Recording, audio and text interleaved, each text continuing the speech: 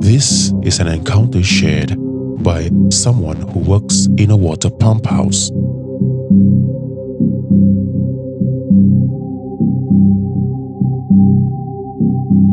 One of his duties is to take meter readings in an external water tank located in a forested area and report back to his supervisor. Nothing exciting usually happens, and it can be lonely at times. But on that particular night, something decided to pay him a visit.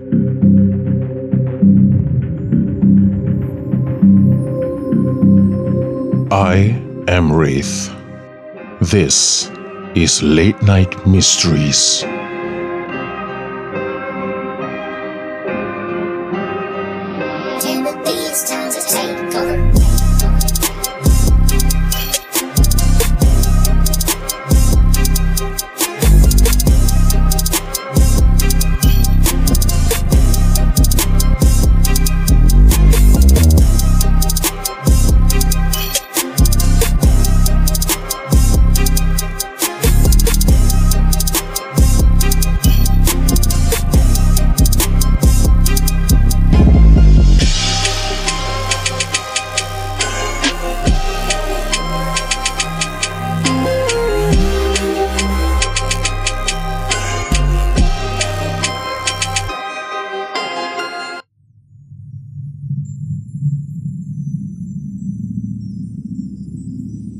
I have always been thankful for this job.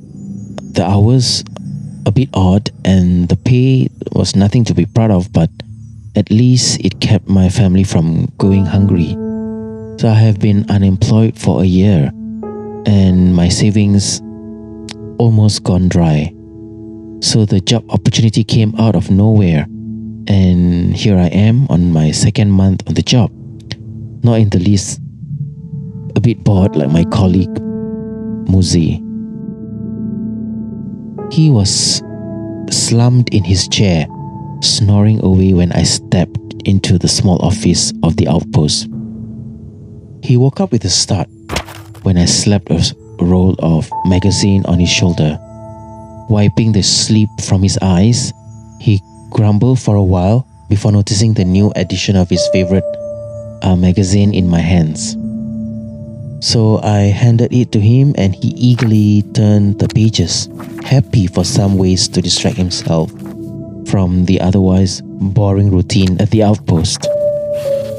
So this has been my life for the past 2 months, just Muzi and myself guarding this small outpost in the middle of nowhere and occasionally taking meter readings in the water pump house at the back, almost towards the edge of the forest. There were scatterings of houses nearby, but if you have to work the graveyard shift, the place can be quite lonely at times.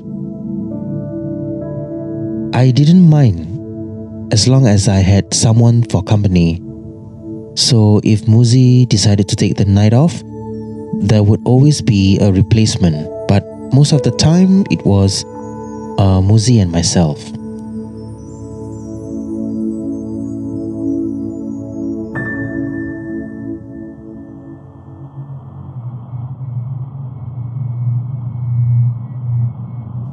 So there was one night I glanced at the clock and it was my turn to inspect the perimeter and check the water pump house located at the back. It was a fairly routine work and we took turns doing so. So to reach the pump house, we had to go out by the back door of the small building, walk a small path towards the edge of the compound where the water pump house sits. I headed out to the back, a torchlight in one hand and a toolkit in the other. It was a little past midnight and the area was dark, except for a lone lamppost at the side of the outpost. As I walked further from the outpost, the lights grew dimmer and I had to use the torchlight to shine my way towards the pump house.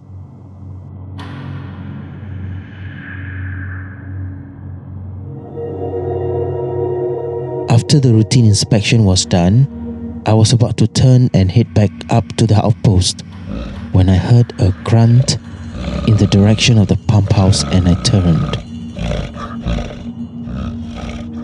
At first I thought it was Muzi trying to be funny, so I aimed my torchlight at the direction of the pump house. But there was nothing. The building was silent and the forest loomed ominously behind me. I just turned around and was only into my 5th step when I heard another grunt.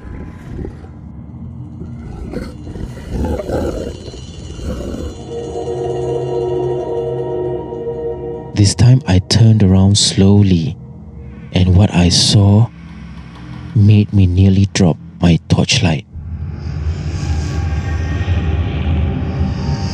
Straddling the water pump house as if it was riding a horse, a huge black figure was staring down at me, grinning crazily with its wide, misshapen mouth. And there was nothing else on its face, just the red, crazy, grinning mouth. The thing slowly stood up, and that was when I realized how tall the thing was. It did not stop growing and stretched all the way up towards the sky. I had to lean my head back and stumble backwards, dropping the toolkit in the process because I had to use my other hand to balance myself. The figure did not stop grinning at me as it soared high above the trees, seemingly enjoying my frightened and horrified state. I wanted to scream, but nothing came out. So I just stood rooted to the spot for I don't know how long as I stared at it, wondering what it would do next. And then, without warning, it leaned its body forward in a swooping motion, swooping down towards me as if to consume me. By then, I could not take this crazy scene anymore, and I quickly ran towards the outpost. The distance seemed like a long way, although the compound was actually not that big to begin with.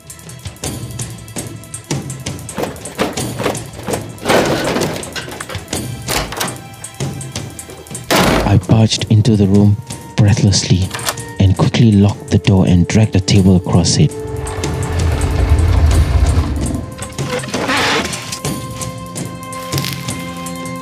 I closed the blinds of the window and backed away, quickly grabbing an umbrella from the corner, my eyes never leaving the door.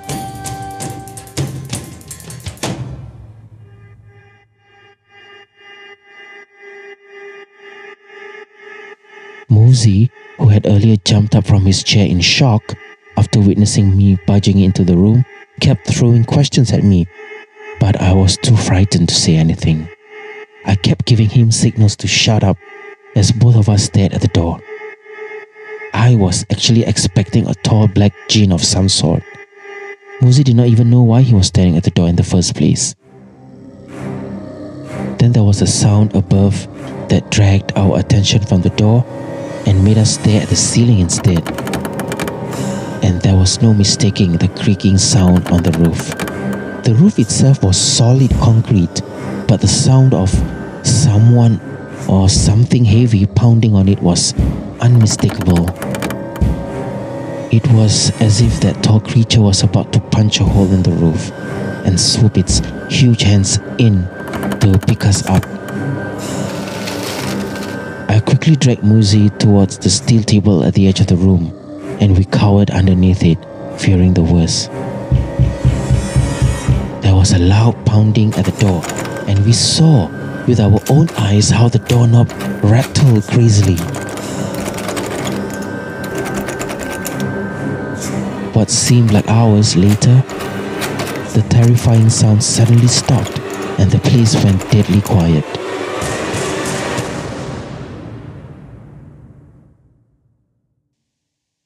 I told Muzi what I had seen at the back while inspecting the water pump house. At first he appeared shocked, but then he grew serious and seemed to be in deep thought. He said that he has heard about this from the villagers when he was growing up there. And according to the villagers, it's an old tale of a tall black jinn, but he himself had never encountered it personally.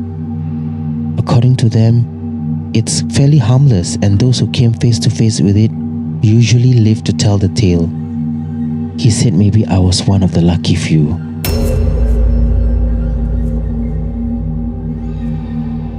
I shook my head incredulously and crawled out from underneath the table.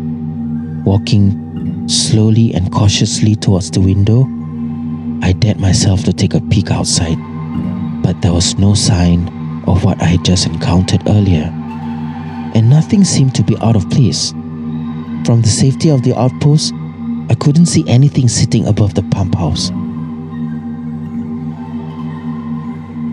But whatever it was that I had seen and what Muzi and I had experienced earlier, it may sound crazy.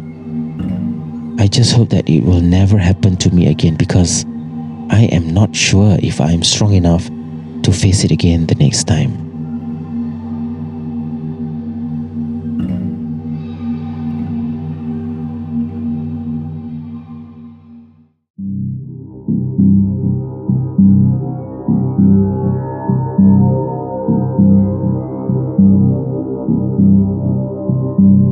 It takes a special kind of people to take on these jobs. There is just something about being outside in the middle of nowhere and in the dead of the night that adds up to the creepy factor.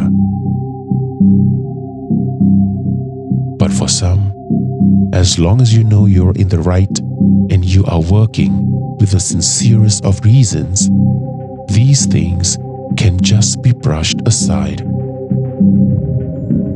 and you move along without dwelling on it for too long.